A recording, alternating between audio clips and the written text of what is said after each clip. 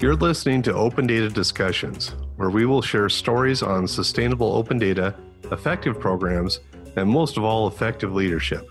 My name is Jason Hare, the Open Data Evangelist for Open Data Soft, and I'll be the host of this series. Today on the show, in our second installment, I'm joined by Jason Marshall, Senior Application Developer and Open Data Program Manager at the City of Greensboro. Welcome, Jason. Thanks, Jason. I'm happy to be here. Thank you for having me. I work for the City of Greensboro, North Carolina, as a Senior Application Developer in the Geographical Information Systems Division of our IT department. And most recently, over the last year, I've also taken on the role of the city's Open Data Program Manager for our Open Data program, Open Gate City. And also of some relevance here, I'm also a co-founder and president of our local Code for America Brigade, Code for Greensboro. Very cool. So tell all of us how you became the Open Data Champion for the City of Greensboro's What Works Cities team.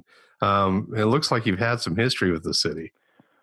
Sure. So I think it would be relevant here just to give a brief history of how the Open Data program got started and eventually led to the engagement with the What Works Cities program.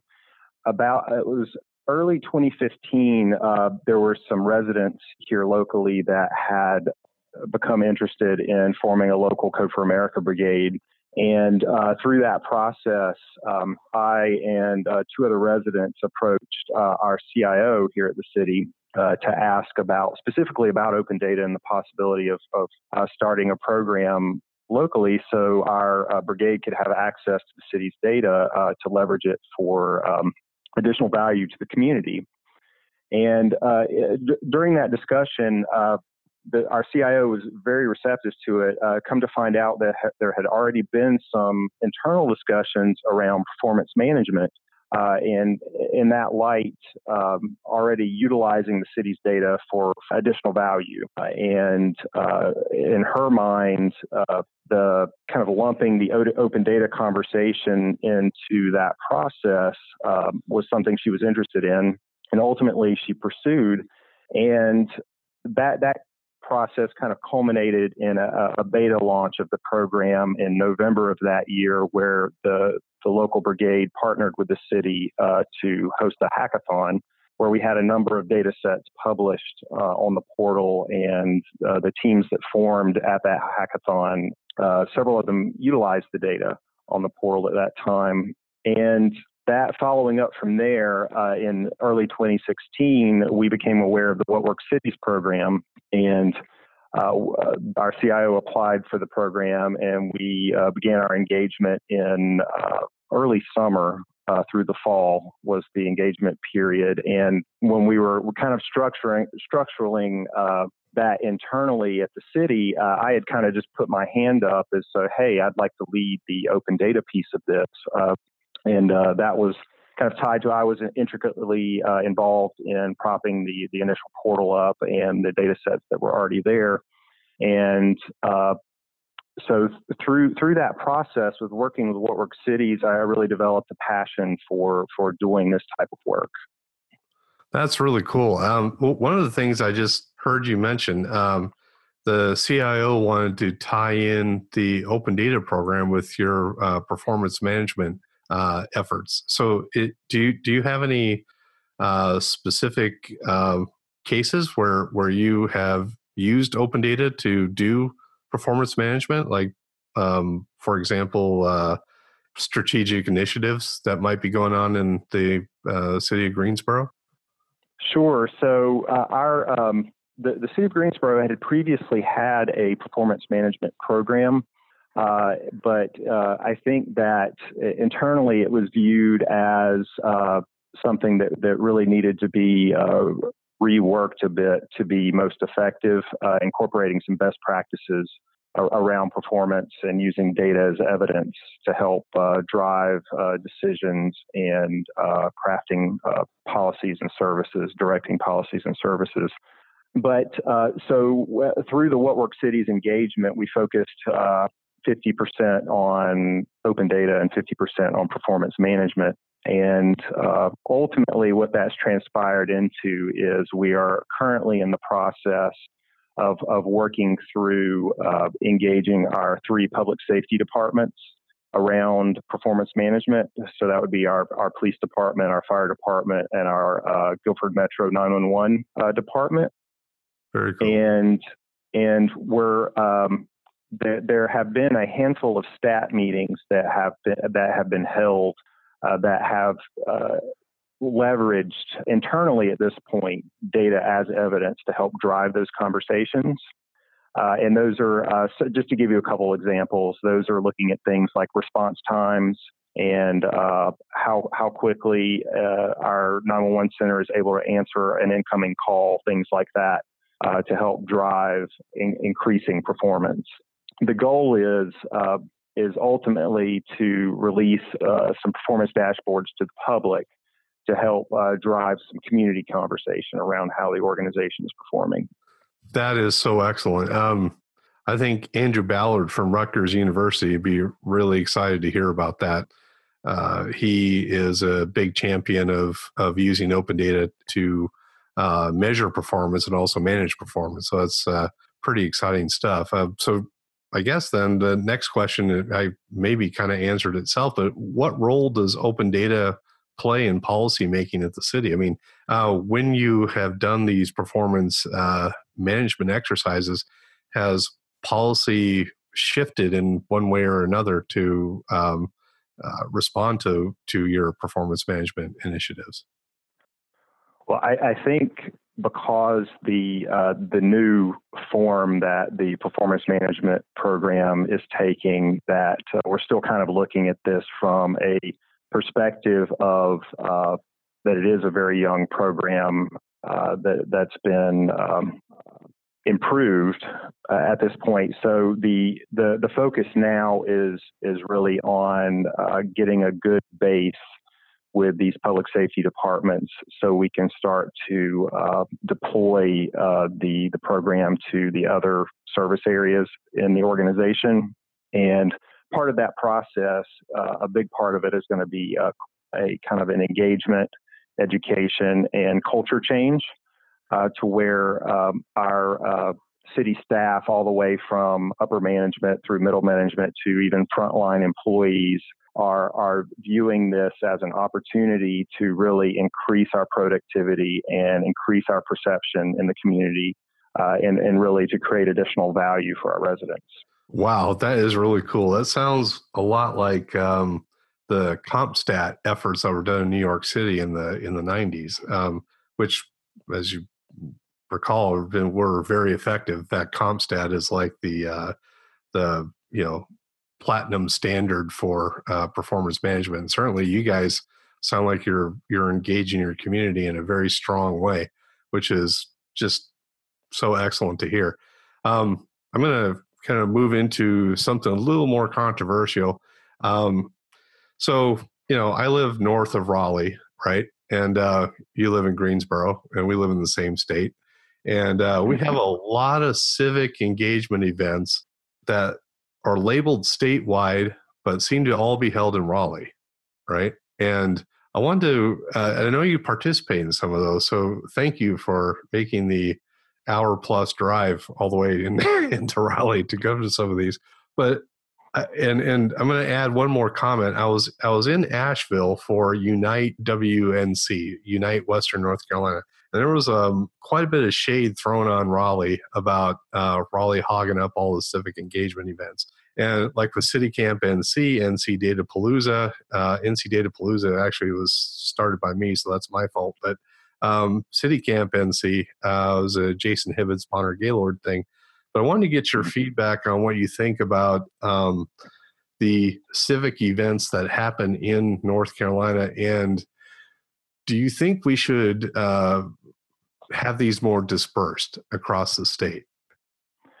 Well, that's a great question, and I think a very relevant one. One that I and several of my North Carolina located Code for America colleagues have been beginning to talk about on what we can do to really make this thing feel like more of a statewide network and effort of events and opportunities. And I think that you're right. The engine that Jason Hibbett's and the organizing team has built around City Camp NC is no small feat, and it's a wonderful event. I would love to see us to find a way to create more of a North Carolina flavor in some way with these civic tech events. And I think that there could be a couple models there. And one would be to potentially explore ways to incorporate more participation from our other brigades within the state, from Asheville, even Greensboro, Charlotte, we're now. Our residents now have the opportunity to opt in and purchase a ticket more for a series of events via the NC Open Pass. Yep. that the folks that are organizing City Camp and NC Data Palooza are now partnering along with the All Things Open Conference. Now, once again, these are all Raleigh-related events or Triangle-related events, but I would love to see Greensboro engage and participate in perhaps kind of a statewide series of events over time. Well, I'll give you an example of what I was shooting for. So at the same time that Chris Gergen, Jason Whedon, Zach Ambrose, and myself started NC Data Palooza, there was a group of folks in Colorado that started something called Go Code Colorado. And what they did was, it was headquartered in Denver, obviously, but they picked teams from 5 cities every year from around the state, right? So Colorado has a divide much like North Carolina. So they have the Front Range and then they have the rest of Colorado, right? So Front Rangers are the folks that consider themselves sort of distant from Denver, sort of like Asheville, Buncombe County, and Western North Carolina kind of consider themselves distant from Eastern North Carolina. But Go Code has done a really great job at kind of unifying the state. And if you get a chance after we're done here, just Google Go Code Colorado and see what their program looks like. It's amazing, right? What these guys are able to do. And at the end of it, the Secretary of State's office gives an award, a significant award, like $100,000 to get the winning team up and running with their application using state data, right? So it's a pretty neat idea. I think in this state, we need an open data portal first, but then maybe we can have something like Go Code. Okay, so I want to be mindful of our time here for our audience and for ourselves. Does your department spend a significant amount of time on ensuring open data quality? And if so, what are some of the steps you make in ensuring sound data governance? And I'm sure you must have some since you're using it to manage your performance measurement and management. Absolutely. That's a great question. And you're exactly right. The data governance and best practices surrounding data governance are extremely important if these open data efforts are really going to be prove real value to not only our internal staff, local government staff, but also to the community.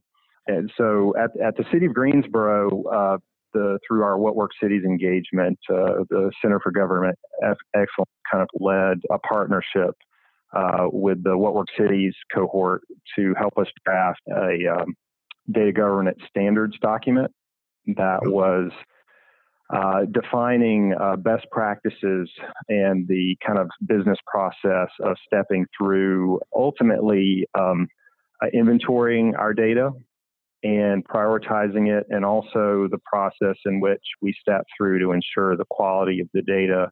And a lot of the things that are spoken to in that document that we put a lot of time into involve things like ensuring that quality metadata is attached to each data set and that the subject matter experts or the data stewards that really know that data are the ones that are crafting that information to make sure that all of the columns in the data set are clearly defined on what data is held there. And also the global metadata that will describe the data set itself, the temporal aspect of the data set, and how often it's refreshed, and so on and so forth.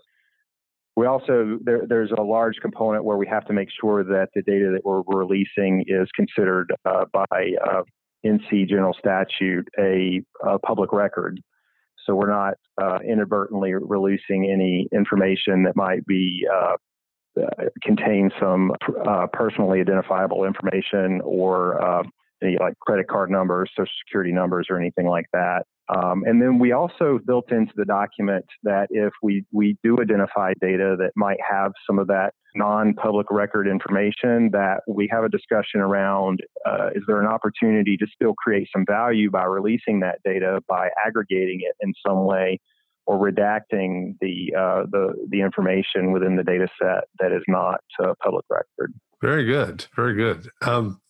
So I know you're a GIS person, and I know that sometimes open data people and GIS people kind of have a difference of opinion about what is geospatial data and what is non-geospatial data. I remember talking with Twyla McDermott from Charlotte a couple of years ago, not in a podcast, just having a conversation. And she said, all data is geospatial data. And I'm like, well, what about budget data? And she's like, well, it's located in the city of Charlotte, so that's geospatially bound. And so I'm like, okay. So I just wanted to see what you thought.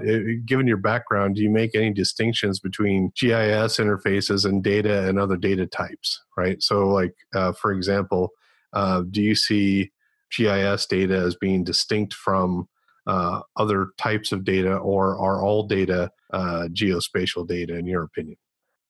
So I think historically, my kind of mindset around that question has, at a high level anyway, I've kind of lumped data into two categories, I think, and that because of my kind of my geography and geospatial background. On the one side, having GIS or locational aware data, and then on the other side, you'll have your non-spatial data.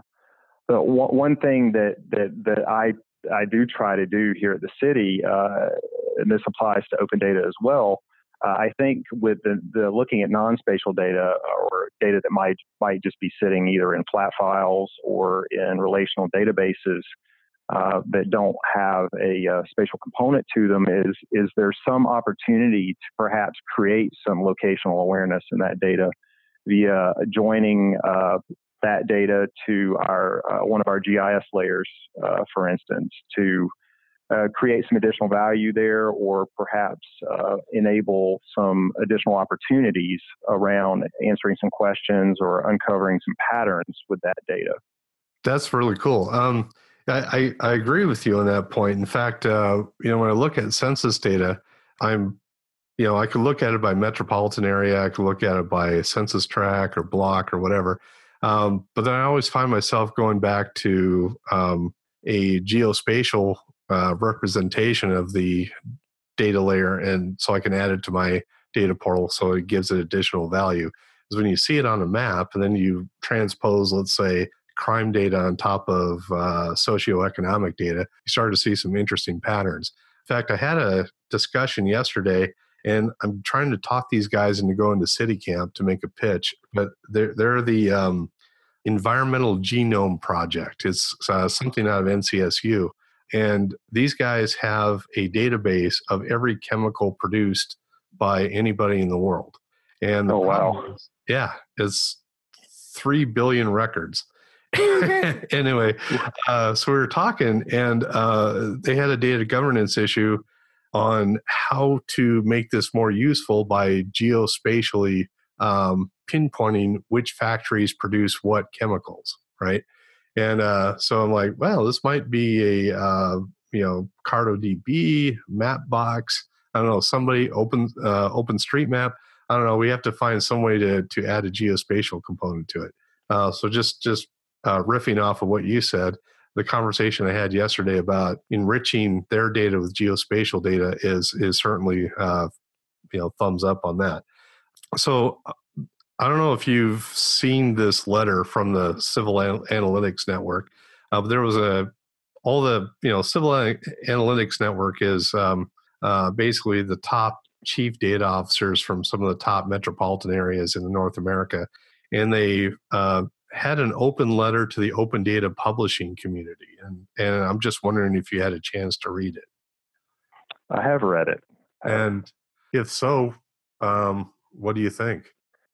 Well, I think several points that they make in the letter really speak to me. I think overall that the sentiment that they're really conveying here is really a very valuable one, and it's ultimately to make the data more usable to more people, so that it can not only be used by government employees or perhaps citizen technologists, but also just to all residents, to increase engagement and participation in the government process. And I think they make a lot of good points. Just to mention a few that really spoke to me, obviously, they had one point they made about treating geospatial data as a first-class data type. With my geography background, that really spoke to me, and that the way the open data movement has evolved. I would agree that geospatial data, if you start looking at the tools that have been developed around open data, in many cases, GIS data has maybe not been given as much consideration or tools to really leverage the power of that data through open data. They made a lot of really great points in there. I like the concept of providing some vehicle to not only display data in a flat file or a spreadsheet format, but introducing a relational component to where data sets really on the portals themselves could potentially be linked and queried in that way. But I think ultimately, really, anything that can be done that can increase the ability to provide that data, whether it's additional visualization tools or more user-friendly UI, UX components, to really make the data as consumable as possible, so all of our residents have the opportunity to understand what their government is doing, and to also contribute to the conversation. I very much agree with you. One of the other points I liked on there was their insistence that the user interfaces be accessible, like in terms of like WCAG 2.0 accessibility. I think 15% of the U.S. population suffers from some disability, and at some point in our lives, I just finished a class in accessibility from Georgia Tech, and one of the professors made a very good point. He said, at some point in your life, you will also suffer disability because you will get old. And that's right. We all will suffer from a disability at some time in our life. So, universal design is good for everybody. And so to your point, yeah, I think the letter from the Civil Analytics Network was very appropriate. We responded to it, and we actually had a conversation with some of the CDOs. So we took that to heart, what they said, and we're adjusting our roadmap because of that. So now we're closing in on our time window. So I want to thank you all very much for joining us today for this podcast. This will be a monthly series, so you can expect us once again in a month to share more stories on effective open data programs.